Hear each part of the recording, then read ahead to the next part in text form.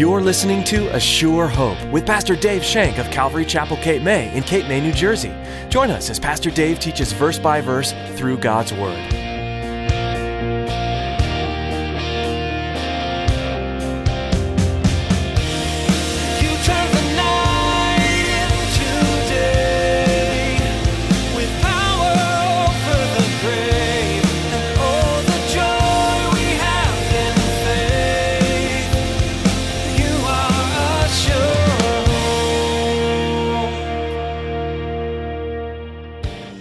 Faced with that which we don't understand, we need to turn to that which we do understand. When we're faced with that which we don't know, we need to turn to that which we do know. God's love, the cross. We need to return to that. I call it centering ourselves, because sometimes we tilt. We get off center because of our choices or because of things we do. We get off center because of sin and those type of things. We're off center. We need to center ourselves back focusing on Christ. When you hit rock bottom in life, you realize you're at the end of yourself. It's at these moments God helps you recognize how much you need Him. Today, Pastor Dave will explain how the Lord will allow things in your life that drive you back to Him. God wants to restore and renew you. Your only true help comes from Him. And here's Pastor Dave in the book of 1 Samuel chapter 30 as he begins his message, A Mission from God.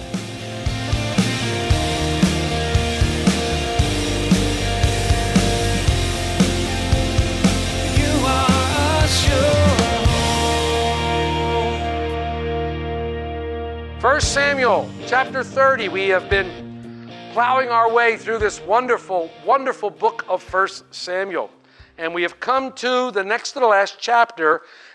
We're going to pick it up in verse 9 and move on, and we're going to finish the chapter. I was looking at this, and I began to study it, and David's on a mission from God. David's on a mission from God right now, you know, and I know you're probably thinking of the Blues Brothers, but that's okay. David is on a mission from God.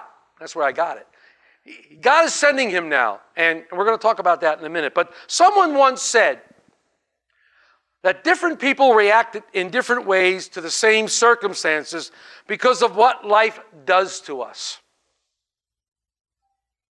What life does to us depends upon what life finds in us. What life does to us depends upon what life finds in us. I'll explain. When David was not abiding in the Lord, we read through those chapters when David was not abiding in the Lord, when he wasn't trusting Him, when he wasn't seeking Him with his whole heart, when he wasn't pursuing Him with all his strength, when he wasn't walking in God's love, we saw a different David. He was a different person. He had a different personality. His whole being seemed to be different. And when we read these scriptures, different than the one that God had anointed king back in the beginning. David seemed different. David, we know, had fallen to great depths, probably new depths for David at that time. He had not only consorted with the enemy, lived in their camp, but then he wanted to go to battle against Israel with them. And after being rejected by the Philistines, David thought he had reached rock bottom, but he was just on his way down. He hadn't reached there yet. As he returned to his beloved city of Ziklag, the one that the Philistines gave him, they saw smoke billowing up from afar. And when they got there, they found the city in ruins. It had been burnt to the ground by the Amalekites. And not only that, they discovered that not only had David's wives been taken captive, but the wives and the children of all the men of Ziklag were gone. They had been taken captive. And this scene caused David great distress. It caused him to wail and weep bitterly, especially when he realized that it was because of him. When David realized the depth and the gravity of his sin, when he saw the results and the consequences of what he did, the choices he made, he was crushed. He was brokenhearted. And finally, he was at rock bottom. Finally, he had got to rock bottom. And unfortunately, or fortunately, whichever way you want to look at it, God does the same to us. God works us into a corner. He works us into a place where we are at our lowest, where we are at the end of ourselves, where there's no place else to go but to Him. And we call out to Him. There were people in David's midst that even wanted to stone him. His own men wanted to kill him for what he had done. We studied verse 6b last week. As David finally comes to his senses, he finally encouraged himself in the Lord, it says. The light in his brain finally came on, and David knew that the only encouragement he could find is with the Lord. The only one that David could depend upon was God. His men wanted to stone him. The nation Israel had rejected him. The Philistines didn't want him. He had no place else to go. He thought no one was on his side. But God was on his side. God had never left him. God's promise to David was, I will never leave nor forsake you. And God said, I won't leave you, and God never left him. God watched all along as David, choice after choice, bad choice after bad choice, but God watched all along, knowing that he had to do this in David and had allowed this to happen in David to get him to be the man he wanted him to be. This was all training. This was all training so that David could take the throne. Remember I told you last week as we study chapter 30 and moving into chapter 31, David becoming king is only several days away. David is going to be king of Israel. The circumstances are going to come full circle, and things are going to come to a rise, and David will be declared king because Saul and Jonathan and his other son will be dead. And David will ascend to the throne. David encouraged himself with the Lord. The enemy had taken everything away from David. Everything. And yes, the Lord allowed it. And sometimes we're at a spot where the Lord takes everything away from us. And the Lord allows it because He has a purpose. He wants you to call out to Him. He wants you to come back and trust in Him. He wants you to come back and seek Him. He wants to bring you back to Him. So He allows these things to befall us. And He gets you into a place and He's there. And we're to look to Him. We're to seek Him with our whole heart. And once we do, just like David, we encourage ourselves in the Lord. He becomes our encourager. How did David do that? I told you last week. He remembered God's promises. When you're in a bad way and you're in that spot, remember the promises in His Word. Remember those promises and cling to them and glean from them. Remember how God called upon your life. Peter says, make your calling and election sure. Remember the call God placed upon your life. Remember the times God had delivered you in the past. That's what David did. He remembered those times. And most of all, and more importantly than anything, remember God's love. That is for you. That was demonstrated for you on a cross. God's love. And this is where it starts. When we've reached the bottom, when we've reached the end of ourselves in any circumstances, and we want to get back that which was eaten away by the locust, that which the enemy has taken away, when we want to get that back, it could be a life. It could be a life. It could be possessions. I don't know what it is, whatever's been taken away by the enemy. Most of us, it's our lives have been ruined by an enemy. We have an enemy who roars around like a lion, who wants to destroy us, who wants to eat us up and spit us out. And he destroys our lives with drugs, with alcohol, with pornography, with all sorts of crazy things, with a quest for material, with a quest for money. And he destroys our lives. And when our lives are in shambles, when our lives are just destroyed by this enemy, God says, come to me, and I want to restore you. Come to me, and I want to restore the years the locusts have eaten away. I want to restore all those things to you. I want to build you back up in my love. Let me build you back up. We have to remember those things. And David knew exactly what needed to be done. The light finally came on, and so do you. You know that when you're in this spot, where to go. You know from whence your help comes from. You know that as a Christian, as someone who studies the Word, you know that. But sometimes we need to be reminded. Sometimes a brother or a sister just has to come alongside and say, hey, remember what God did for you just last week. Remember what God did for you the week before. Remember God's faithfulness to you. Come back to Him. David knew that. So David chose to encourage himself in the Word. And notice I said it was a choice. Notice I said it was a choice. You can choose to stew. You can choose to be angry. You can choose to wallow in your pity and self-pity, and God will allow you to stay there.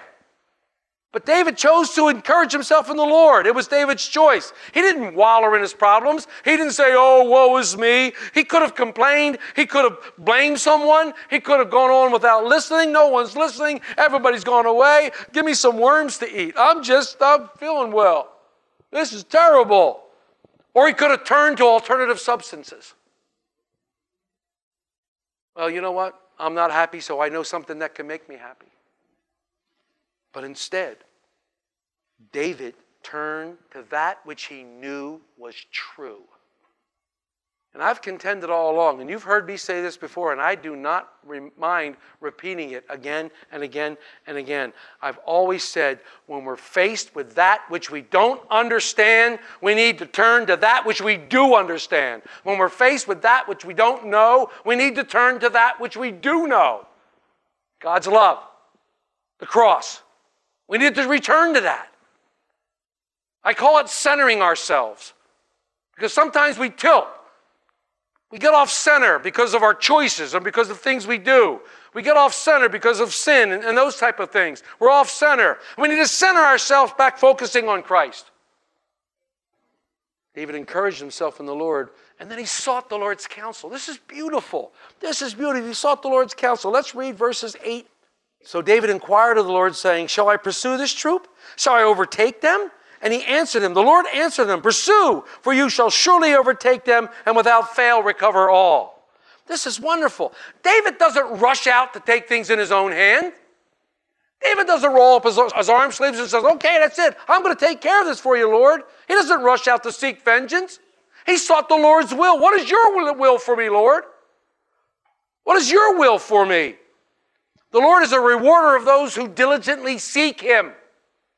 He's a rewarder of those who diligently seek Him. And even though David wasn't in a total place of obedience, the Lord rewarded David graciously.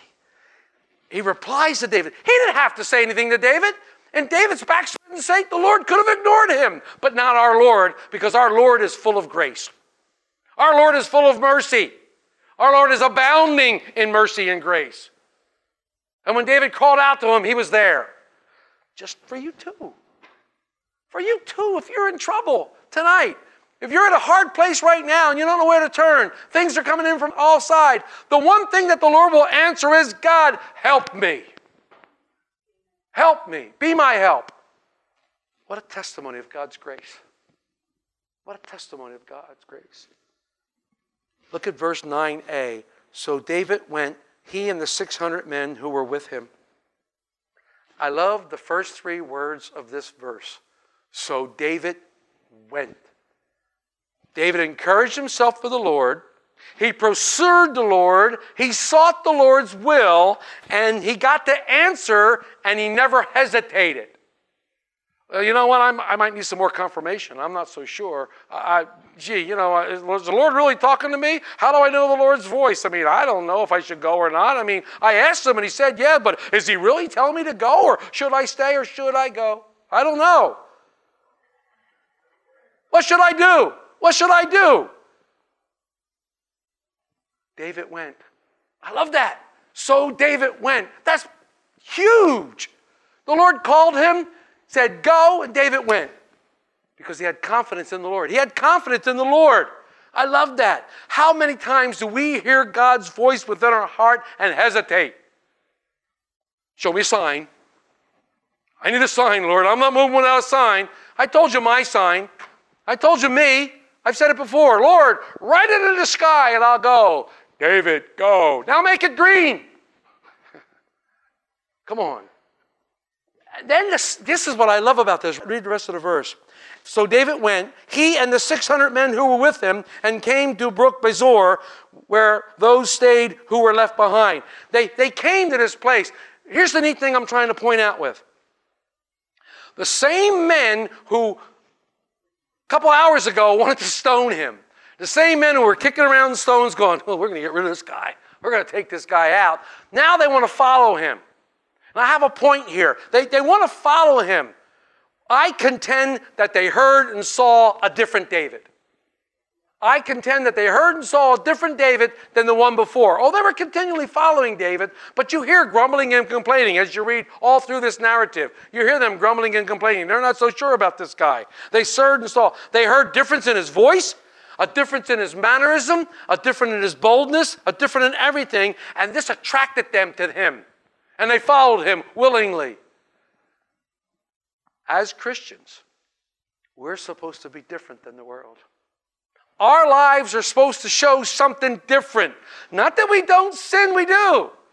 But even after we do, we're repentive, we're apologetic, there's a difference in our lives, and people see that.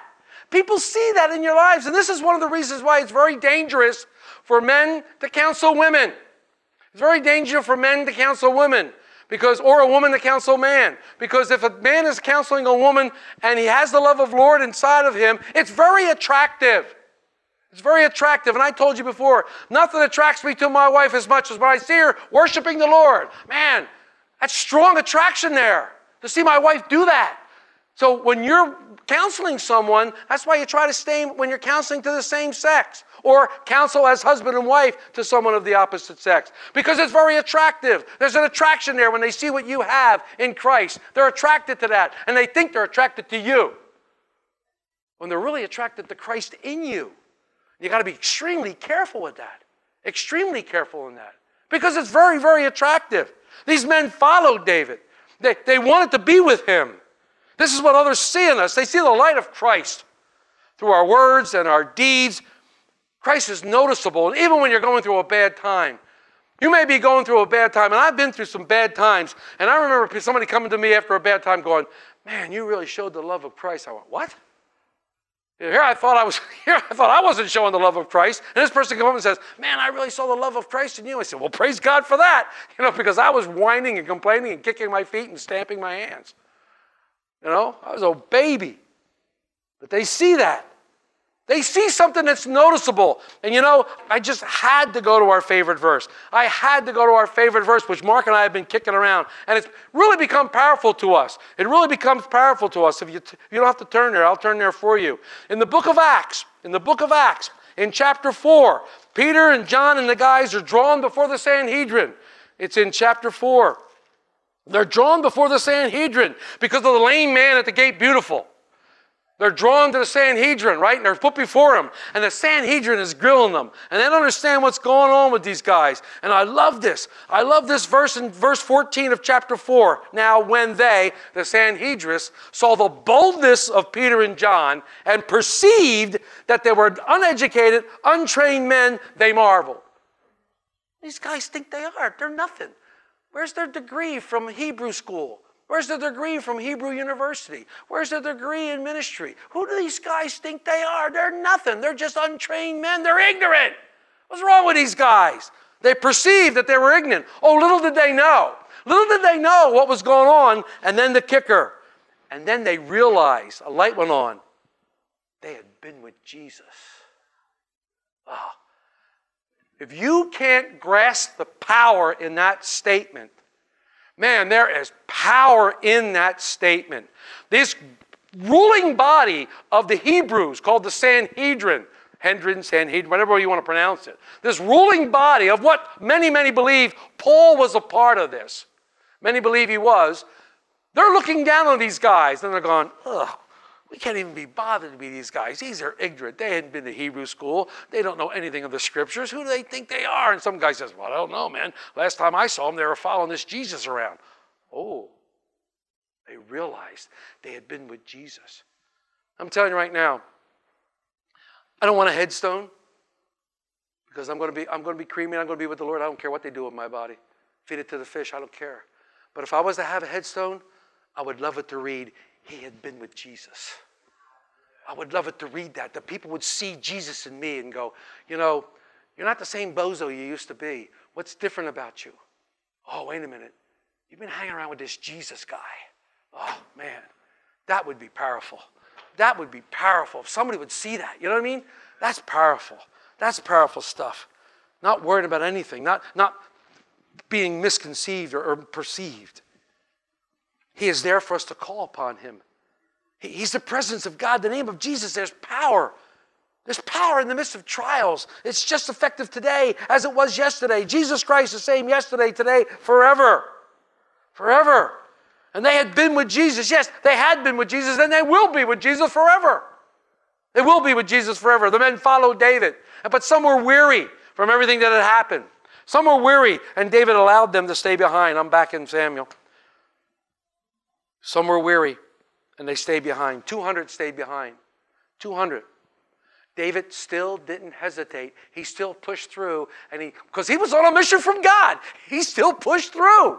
He still pushed through and went after these guys. He pursued the Amalekites, even though his army was cut in a third. Started out with 600, 200 stayed behind, and now there's only 400 left. It wasn't the size of the army. It was who he was with. It was who he was with. If God be for us, who can be against us? David is going to write in Psalm 118, if the Lord is on my side, I will not fear what can man do to me. David knew the Lord was on his side. We should know that too. These things should be ingrained in our heart. These things should be what we live for. This is how we live. David's confidence was not in the fact that he had a number of men. And when I read this, it reminded me of Gideon. Remind me of the great Gideon who started out with 10,000. He's going to go fight. No, you have too much. Excuse me? You have too much. Cut him down. And he goes, you know the whole thing. He ends up with 300 middle-aged bald guys. They're already, and that's what he used. And he uses those men to do something. David's men were cut in a third. But it wasn't in the number. It was in God's ability. Are you trusting in your bank account, your job, your relationship, whatever it may be, or you are trusting in God's ability? See, because it's God's ability that we should be trusting in. Because everything else is going to burn up, folks. Everything else is going to go poof. It's all going to be gone. It's all going to be gone.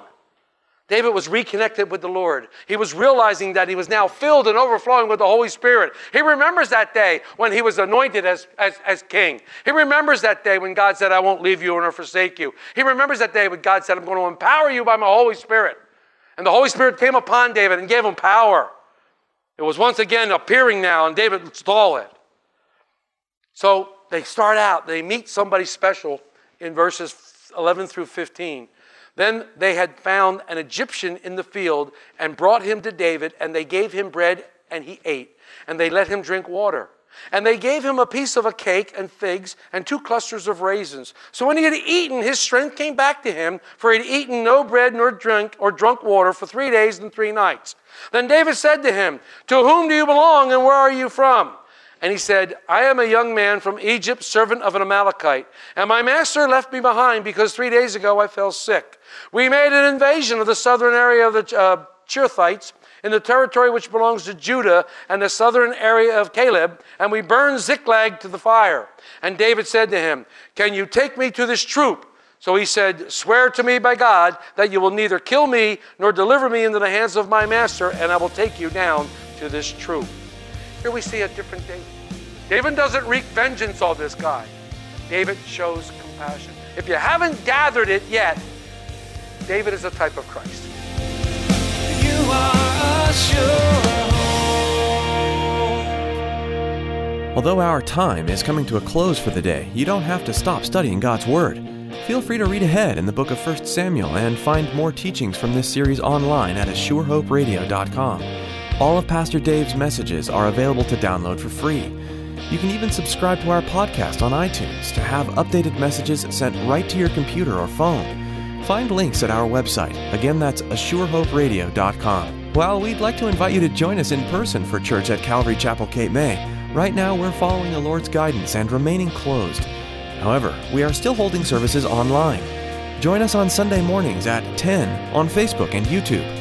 Just follow the links you'll find at AssureHoperadio.com. We're also streaming our Wednesday service at 7 p.m., along with Bible study and devotionals each week. It's important to stay connected to church community during this time, so we hope you'll join us. Is there anything we could be praying about for you? Please let us know. Call us at 609-884-5821. That's 609-884-5821. Would you pray for us too? Please keep Pastor Dave and all of us at Calvary Chapel Cape May in your prayers, that we'll be wise in our decisions, and that we'll stay in tune with the desires of Christ. Thanks for praying, and thanks for tuning in today. Join us next time to continue learning from the book of 1 Samuel, right here on A Sure Hope. You've rescued us.